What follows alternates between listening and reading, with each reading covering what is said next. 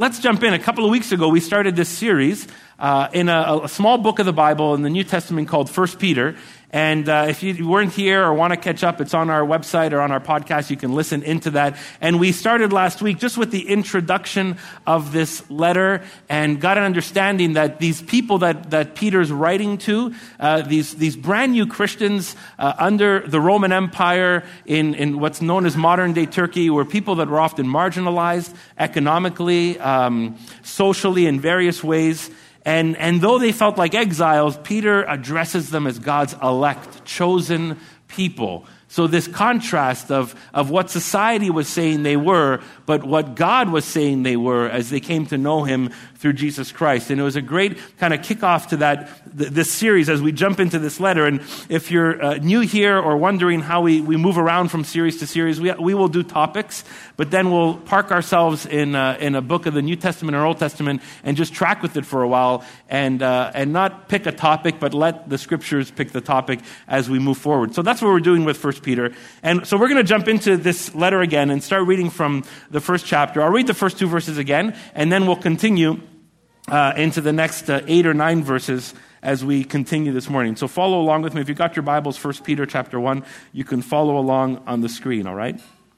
For Peter, an apostle of Jesus Christ, God's elect, exiles scattered throughout the provinces of Pontus, Galatia, Cappadocia, Asia, Bithynia, who have been chosen according to the foreknowledge of God the Father, through the sanctifying work of the Spirit, to be obedient to Jesus Christ and sprinkled with his blood. Grace and peace be yours in abundance. Praise be to the God and Father of our Lord Jesus Christ.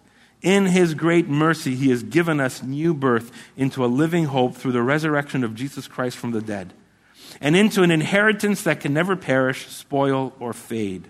This inheritance is kept in heaven for you through faith, are shielded by God's power until the coming of the salvation that is ready to be revealed in the last time.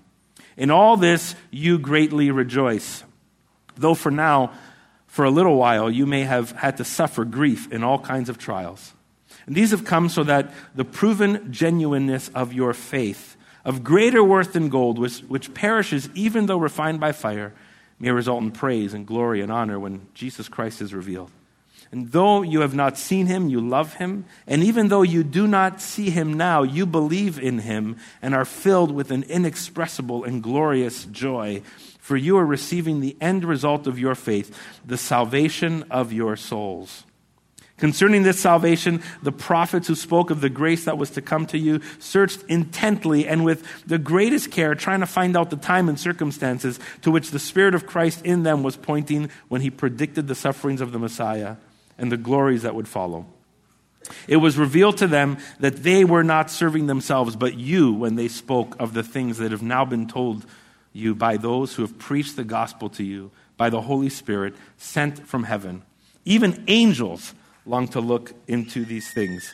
Man, what a great verse. This is like, we're kind of still in the intro of the letter, and Peter's super excited in this point. He explodes with excitement. And if you read through this in English even, I mean, this was written in Greek, like there's all kinds of commas and pauses and kind of like little thoughts in between. And have you ever been in that situation? You're so excited you start to write or talk and you just ignore syntax and grammar altogether. And that's kind of like what Peter's doing. He ignores that. It's really a bad flow. And you have to kind of piece it together to understand what he's saying. But he can't help himself because he's excited as he's talking or writing to these Christ followers in the first century, and he wants to encourage his readers to have this really solid hope. And he's trying to present to them the grounds of this solid hope because they are feeling ostracized and marginalized, and we already know from a couple of weeks ago they're called exiles or strangers or foreigners. That's how they feel. And Peter he wants to encourage them so much, and he explodes with excitement that this is this run-on sentence in these few verses. I was at a coffee shop a couple of weeks ago, and we were talking to the manager, and she was telling me about some of the stuff she's been going through, and she's a single mom and 2 kids and manages this coffee shop, and I was listening to her, and she was telling me she was in this meeting with other employees, and kind of like a district manager came in, and they shared this illustration, and one of the 3 words just kind of popped out at her, and it was the words that said this: "You got this. You got this." And so here's this manager, overwhelmed, just with like her life and the busyness and the stress and some of the things that are going on and some of the things that are going on in their kids' lives. And these 3 words just jump out at her: "You got this." And I remember talking to her and listening to that and then chatting about a few things. And before I left, I said, "Hey, I affirmed that with her again. I want you to know that you got this, and we're praying for you. I'm praying for you." I asked her if I could pray on the spot. She said, "Maybe when you leave." So I said, "No problem." But you ever pray in public places? Just keep your eyes open and pray, and nobody knows what's going on. It's all good. So here's Peter. Peter is like, he wants to tell these people, "You got this." He understands what they're walking through. For these new Christians struggling every day as a marginalized group in society, one, because of their social status, but also now because of their faith. They're this new contrast to their society. They're struggling, and Peter ultimately wants to say, "You got this." But what is Peter telling them? He begins to unpack for them what it means for them as Christians, these new Christ followers, how they came to faith, and what that faith means, and really kind of this big picture, and he begins to unpack it. And the word that we see a couple of times in this text is the word salvation, but he uses 3 other words to describe it. And these 3 other words or phrases he uses helps them really see the big picture of what God has done for them and in them and through them as they put their faith in Jesus Christ. As we jump into verse 3, we see Peter right away, he begins to say this. If you can go to the next slide.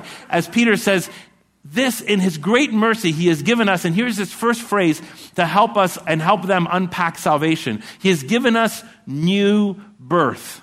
So Peter's trying to help them understand that their faith in Christ has resulted literally, or almost kind of like, in this new existence. Not that they're, that they look different physically, but that they've entered this brand new existence, that their faith in Christ and this salvation given to them by God is like a new birth, this brand new life. That what God offers anyone who believes in Jesus is brand new life, is vibrancy and direction and future and a new family. In fact, Jesus was talking to someone named Nicodemus in the Gospels, and he says, unless someone is born again, they will never truly experience God's kingdom and God's family. So that word, born again. Paul, when he writes to people in the first century, says that anyone who's in Jesus Christ is a new creation. The old is gone, the new has come. And so here's Peter trying to help them understand, what do they have in Jesus? What does it mean to be saved, that word salvation? And he uses this phrase, this new birth, because he wanted to make them understand what they were going through, that what they were experiencing wasn't just this add-on to their worldview. Oh, let me add Jesus onto my life. Let me add Jesus onto my worldview. Let me add Jesus onto my XYZ philosophy. This wasn't an expansion of another faith. It wasn't like some silver bullet for success in life. It wasn't like, here, do this and get out of this suffering. It was new birth. It was new life. And this is part of what it means to experience salvation. But he uses another word as he continues. And he says that they've been given us this new birth into this. And here's this phrase. I love this phrase. Can we say this phrase out loud? Living hope. That was horrible. Can we just say this one more time out loud? Living hope. What an amazing 2 words to help these people and us understand what it means when someone puts their faith in Christ and begins to experience the life of God in their life. Living hope. Have you ever seen some of those tragic scenes from like a total mess or a total wreck, like an earthquake or a war-torn place, where someone is rescued? There's just destruction all around, but then often you see these rare rescue stories where someone is rescued and immediately it brings hope. Or for me, it's when maybe a region in the world has been toppled, and it's just so tragic to watch. But then someone realizes that, in just one part of this tragedy, here's this pregnant woman who, in the middle of all this mess, gives birth to a child. And this child is born in the middle of the rubble, where there's death and destruction, where people from the village are dead. This birth gives hope. Somehow it's like, life is possible. Newness is possible. The next step of rebuilding is possible.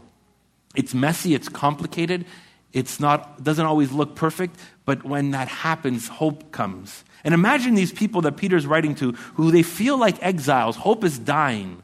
Hope is depleting, physically and economically. And maybe a job or safety would bring them a little bit of hope, really temporarily. Here's some material hope. Here's some physical hope for safety, temporary. But then Peter says, do you realize what you have in Jesus? You have living hope. You have this living hope, this genuine hope that's not temporary, but that is ongoing and that moves right into eternity. And it leads to this next metaphor that Peter uses twice to describe what this salvation is. And it's an interesting word for him to use in terms of faith, but it's this word inheritance. That they are, in a sense, birthed into an inheritance that can never perish, spoil, or fade. That this inheritance is kept for them in heaven for them. Man, this is this future promise that God gives those who put their faith in Jesus, that their future is secure. Have you ever met someone who is talking about their family and maybe like an aunt that everyone's hoping to be in the will? Have you ever talked to families like that? And so someone like, the person who visits the aunt a lot and gets on their good side and hangs out with them for coffee, and then you say for sure that person's in the will, right? And so that kind of sense of confirmation or security is very hopeful. But it kind of becomes a joke, right? But that line there, they're in the will, or I'm in the will, or if someone actually tells you, you're in the will, you're getting 25% of everything, and you hope that they own more than $1,000, right? But that's an amazing confirmation that something will be coming to you, and it's in writing at the notary. That your name is written in the will as part of the inheritance is coming for you or to you. Well, here's the deal with what salvation is. That God's salvation isn't only new birth and a living hope, but it's a fixed hope. It's a fixed hope that something is coming to you. That God's salvation is not just for now, but there's a promise into eternity for the restoration of his kingdom and all things. Because salvation is God's promise to restore all things. When we read in Revelation that there's going to be a new heaven and a new earth, and all things will be restored, when you become a Christ follower, you become part of that restoration. You become part of that promise. You become part of that inheritance that is for you. You become a sign for it, but you also promised it. That's the beauty of what it means to be in Christ today and into the future. And when Peter says it's your inheritance, it means this is yours. Your name is in the will, in the kingdom will, in God's will. Your name is there. Now imagine these marginalized Christ followers who they have no security anywhere. And any maybe little job they get, they don't even know if it's going to last another day or two. And they have little security for them. And maybe some of the promises given to them by society or family or employers or whatever fall through. And most of their hopes have a shelf life. It's like, I have hope, but I know there's a shelf life to it. And maybe you've been in situations like that, or you've met people in situations like that when something hopeful comes to them, they've been so discouraged that they say, this is great, but I know it's not going to last long. This is great, but trust me, in my life, this only lasts a month or two.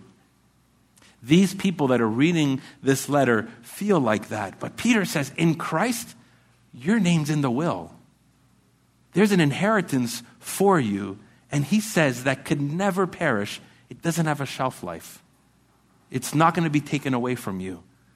God's promised future is inevitable, and it cannot not happen. And Peter reminds them that this is for you. In fact, he goes back and says, even the prophets long to see this day when God would send his son and people would embrace his son. They longed to see it. They talked about it. They predicted it. They didn't see it themselves, but they longed to see it.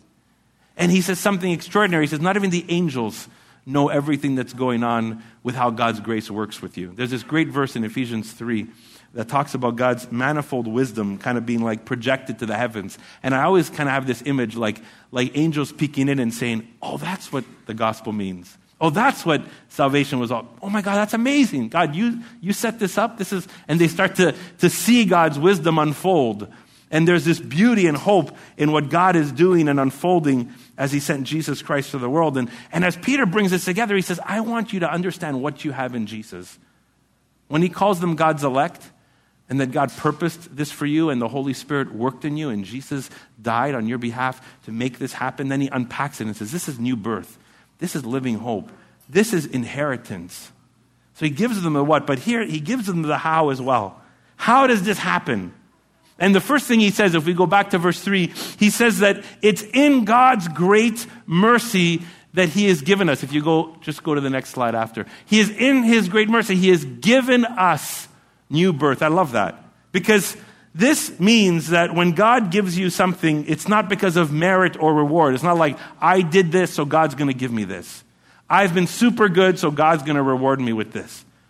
My son is in grade 11 preparing for college, and last year, grade 10's a harder year, and there's math and other stuff, and so there's questions about like, okay, so if I got to do this math or this math to do what I want to do, or I should pass math or whatever, right? Now, wouldn't it be amazing if a math teacher said, because of the principal's great mercy, I'm going to give you an 85. Wouldn't that be amazing?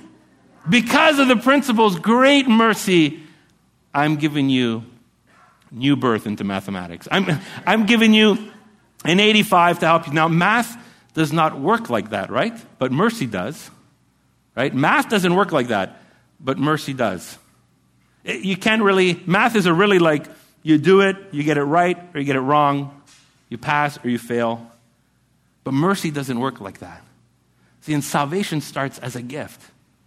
That in God's great mercy, he has given us new birth. There's nothing we could have done, or these readers could have done to merit that, or gain that, or get that as a reward. It was God's great gift to them and to us. And I love it because here's God's attitude, God's heart that provides this gift, but then his action solidifies it. And as we continue in the verse, we can see that he's given us new birth into a living hope, and then here's this word, through the resurrection of Jesus. God's attitude is, I'm giving this to you out of my mercy. But his action is, I've completed this. I've accomplished this on the cross in Jesus Christ. He died, was in the grave, but he rose again. And so this living hope is promised because the resurrection happened. Because Jesus died and rose from the grave. And if it happened in Jesus, it's available for us. So how does someone receive salvation? First, it's a gift. Second, it's something God accomplished through Jesus on the cross. And when he rose from the grave, he secured salvation. In fact, Paul said, if the resurrection didn't happen, my faith is futile. Paul, as he's writing to first Christians, he could have fudged it a bit and kind of like maybe tried to make them feel better and say, if we ever discover this, or he's just straight out, hey, if the resurrection didn't happen, our faith is futile. But we're given this gift of salvation. We're given this through God's great mercy. God accomplished it in the resurrection of Jesus Christ. And then here's the next how part. It's our response.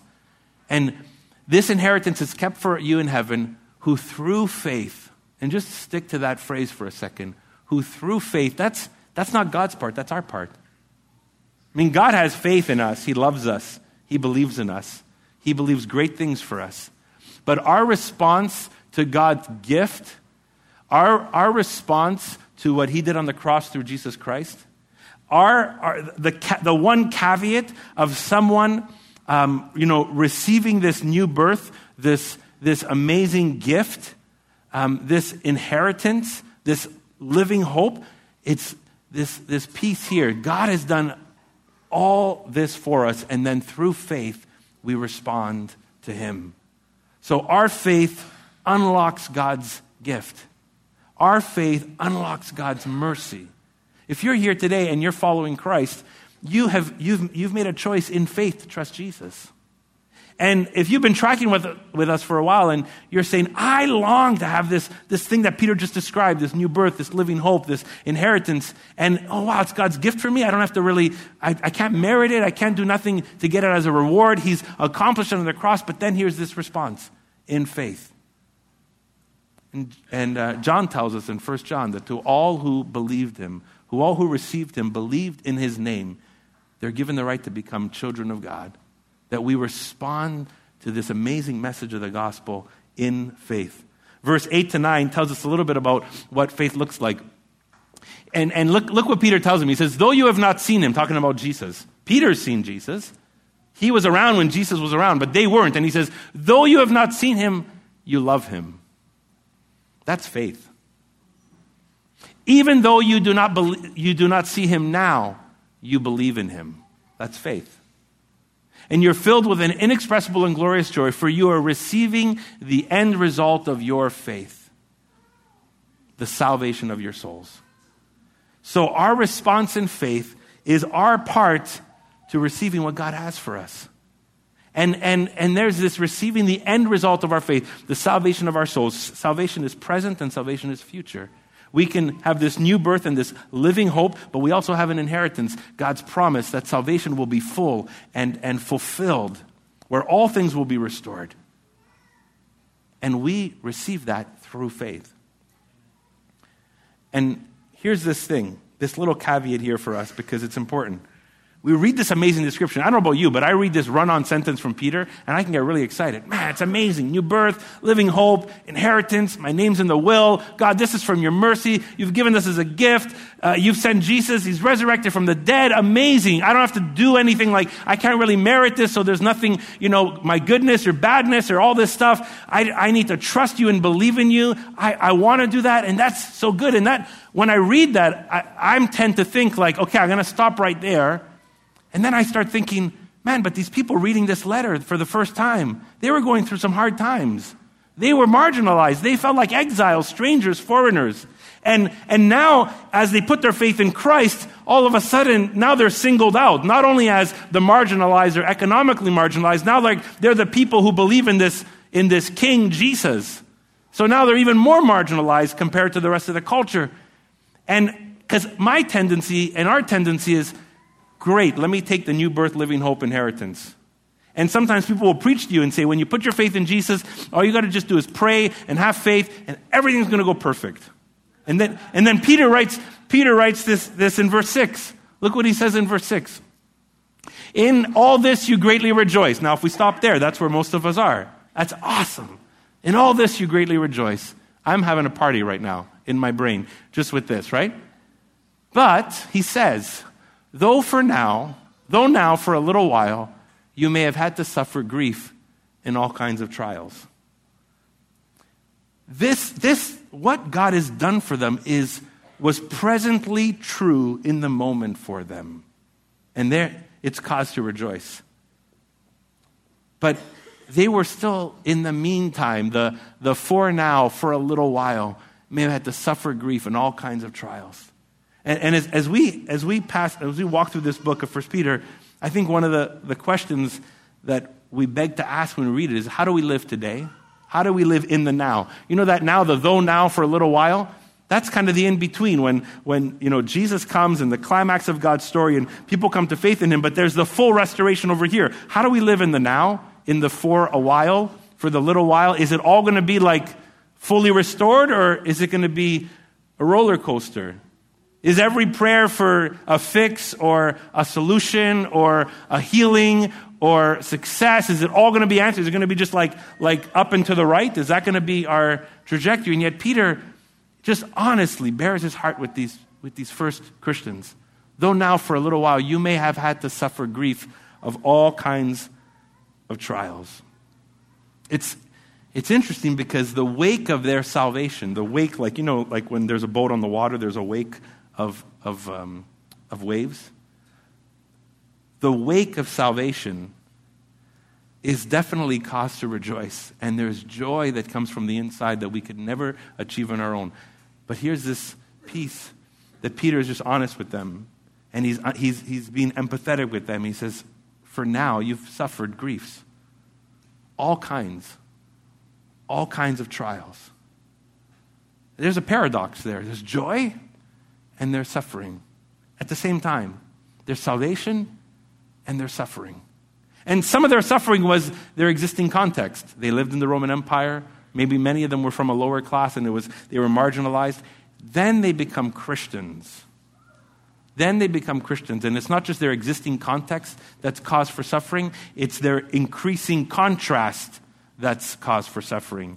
Their context already gave them suffering, but their faith in Jesus, in this person who died and rose from the dead, now is this increasing contrast with them and their culture. Because Jesus becomes Lord of their life, and they start to follow him and listen to him and respond to him and live differently. And so these all kinds of trials, I don't know what it means. You can fill in the blanks what all kinds of trials means, but to me it means all kinds of trials. It means not just one, not just two, not just the ones we think we want and the ones we don't want, all kinds of trials. Just a variety of trials that they were facing. It made it maybe harder for them to find work at the time. Maybe the culture was hostile towards them. Maybe they became political outcasts because they didn't bow down to Rome and said, Rome, we do whatever you want. Rome, we're just going to live for your glory. And they started to follow Jesus, and that was a contrast. Maybe they stood out in such a pagan religious culture, all these different cults and religious groups and different ideas and worldviews. Now they stand out like a sore thumb because they're following the dead man raised from the grave, Jesus. And they are committed to him. Though they don't see him, they love him. Though they don't see him now, they believe in him, and they begin to stand out in that culture. And I think that's part of the all kinds of trials that they're facing. I said last week, and we're going to get into this into the letter later because Peter helps us to, it's like, what does it mean for suffering for us? We don't necessarily suffer like that, but we need to discern how sometimes the wake of our own salvation causes ripples in our life. But there is purpose, right? Peter says, as he moves on, he says, this suffering refines you. It refines you. If you go to the next slide, it refines you. They're refined because it proves the genuineness of their faith.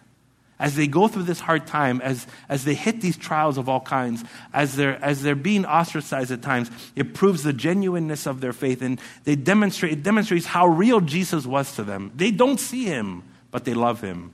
They don't see him, but they believe in him. And it refines who they are, and it refines their faith, and it just it pushes away all the extra, and their faith comes to the surface, this genuine faith in Jesus. But it also proves the genuineness of their joy, right? In this you greatly rejoice. And then Peter says, even though you don't see him, you love him and believe him, and you're going to receive the end result of your faith with joy, inexpressible joy. So this new belief gives them joy, but culture is hostile to them. This same belief fills them with an inexpressible and glorious joy right in the middle of their suffering. It shouldn't make sense, right? It shouldn't make sense that they can be joyful in the middle of suffering. But they can, and they are. Something beautiful is happening, and that's the unique power of Jesus.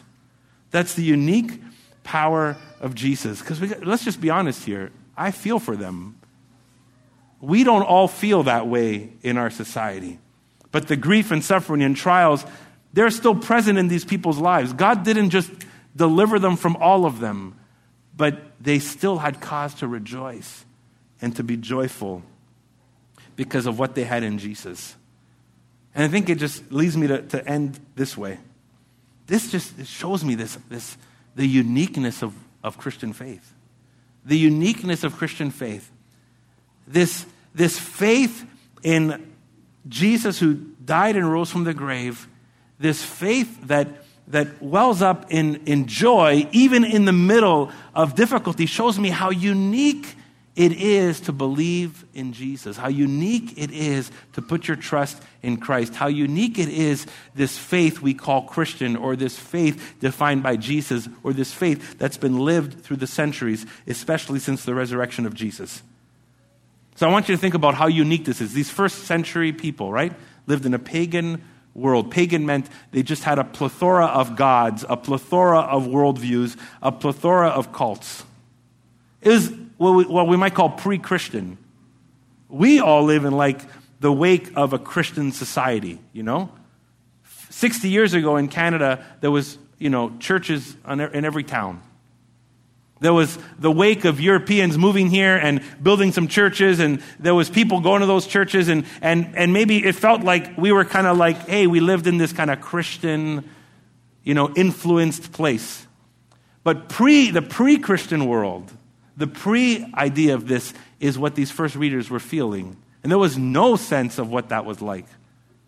And just don't get me wrong here. I don't want to go back to the 1950s or the 40s or the 30s or the 20s or the 1800s, because there was some stuff even in there, what it meant to be a Christian, that we can learn from, and we can also learn not to do, because what it means to live out our faith in our society today. But think about us. They were in a pre-Christian world. We are slowly entering a post-Christian world. And so, 25% of Canadians are increasingly calling themselves, nothing. There's no religious affiliation. And secularized society is growing. And so in a similar way, we live in a pluralistic world. Maybe back then it was a whole bunch of cults and different religions and pagan, like a pagan plethora of gods. And for us, it's just a variety of beliefs, variety of worldviews, variety of ideas about success, what we put our stake in the ground for. Maybe back then they called it like Athena, the goddess of whatever, but today we call it consumerism, the god of money. Whatever. It's beliefs, it's religious, and today we live in a post-Christian world. And here's the beauty. The gospel was unique then, and the gospel is unique now. The gospel penetrated that culture then, and the gospel penetrates that culture now. And as I was thinking about this, a few guys from Westside a couple of years ago, a couple of times we went to Frank's here, Frank Malachi. He had a restaurant, and we had breakfast there on a Saturday morning, a few guys. Now, if you go to a breakfast place like Chez Cora or something else, like it's standard menu, it's good, but you know what you're going to get, right? So we went to Frank's restaurant, and we're sitting there, and it's like, what do you want? And Frank's not just a cook, Frank's a chef, right? So there's a difference between a cook and a chef. You know what I mean? Like, I can boil pasta, but I'm not even a cook, actually. But there's a difference between a cook and a chef. And so when we got there, and what do you want, and this and that, and the way he prepared the eggs and some of the vegetables and some of the fruit and the meat and different things and some really awesome desserts. I mean, you just looked at the table, you're like, it's like an artist put this together. It's amazing. It was unique. It had intention and specialty to it. And it makes me think, like, we live in a world with a buffet of ideas, a buffet of spiritual ideas, a buffet of religious ideas, a buffet of ideas in how to live your life. But when you go to a buffet, everything's pretty blah, right? I mean, some people love it because they can fill their dish 17 times. But you never really walk by and say, oh my gosh, this was amazing. Right? You never come back to your seat and say, oh, man, this is cool. Now, imagine we're all at a buffet, and I come back and I sit at the table, and then on my dish I have this perfectly cooked piece of filet mignon with like mushrooms on top, nicely glazed, just a beautiful artistic dish.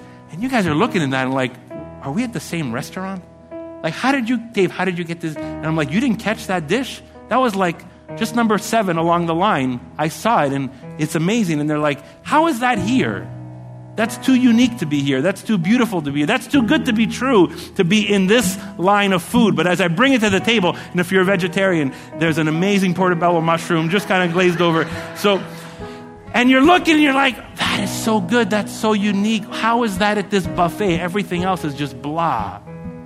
And that's the gospel in a pre-Christian and a post-Christian world. There's a buffet of ideas. There's a buffet of religious ideas and bents and faiths. There's just a buffet of ways to live your life. And then the gospel cuts through and says, this is so good. This is so beautiful. And that's what Peter is saying. He's saying, we have this new birth, this living hope, this inheritance with your name on it, because it's come through God's great mercy. He's given it to you, accomplished it in the resurrection, and you just need to respond to it in faith. This is so beautiful, and it's just in the middle of this blah offer.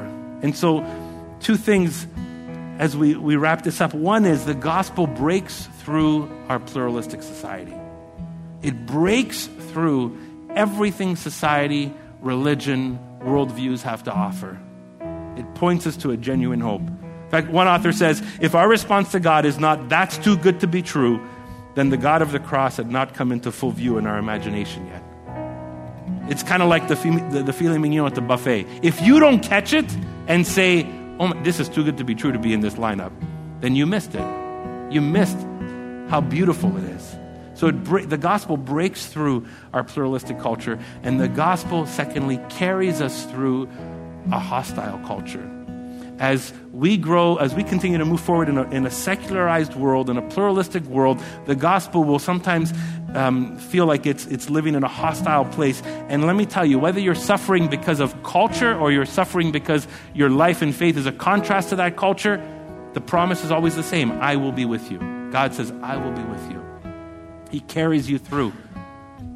He carries you through the hostility that you might feel in culture. And so as we close right now, there are some of us here that just need to pause and say, man, if I had lacked the imagination of how beautiful the gospel is, and just to revel in that for a moment this morning as we worship. And if that's all you need to do today, be reminded of how amazing salvation is and how great it is and how beautiful and unique it is, then revel in it for the next few minutes as we worship. But maybe some of you have been tracking with us for a while, coming here and there, and there's this little rub against what it means. You're like saying, I kind of like the buffet of ideas, but I really want the uniqueness of faith, this beautiful thing that God offers. And then all you need to do is respond. It's through faith. God's done so much. He's given you this. He's done it in the resurrection. He says, respond in faith.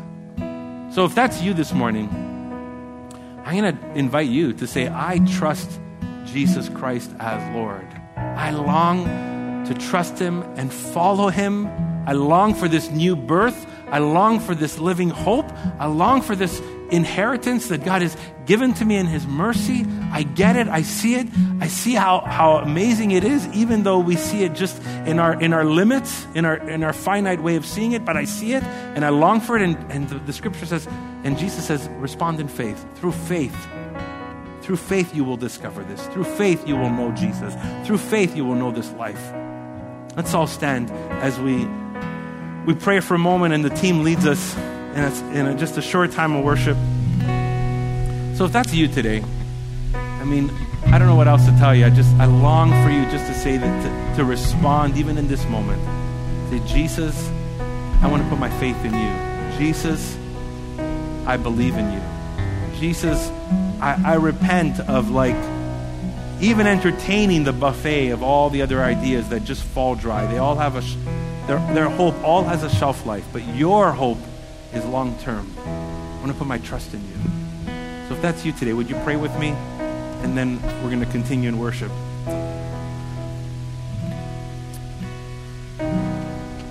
Heavenly Father, I recognize your great mercy and your gift that you want to offer me: new birth, living hope, inheritance, salvation. I see it. And I long for it.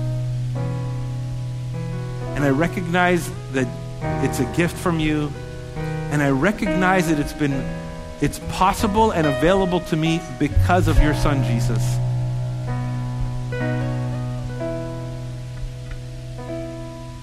Just pray these words with me as I pray, if that's your heart. God, I trust in what you've done in the cross and resurrection of Christ. And right now I respond in faith. Though I don't see Jesus, I put my faith in him. I believe in him. And I choose to move towards loving him and calling him Lord. I say yes to that offer, God. I say yes right in this moment to that offer. I long to follow your Son, Christ, and experience the new birth and living hope and future inheritance that you have for me. I say yes to it in Jesus' name.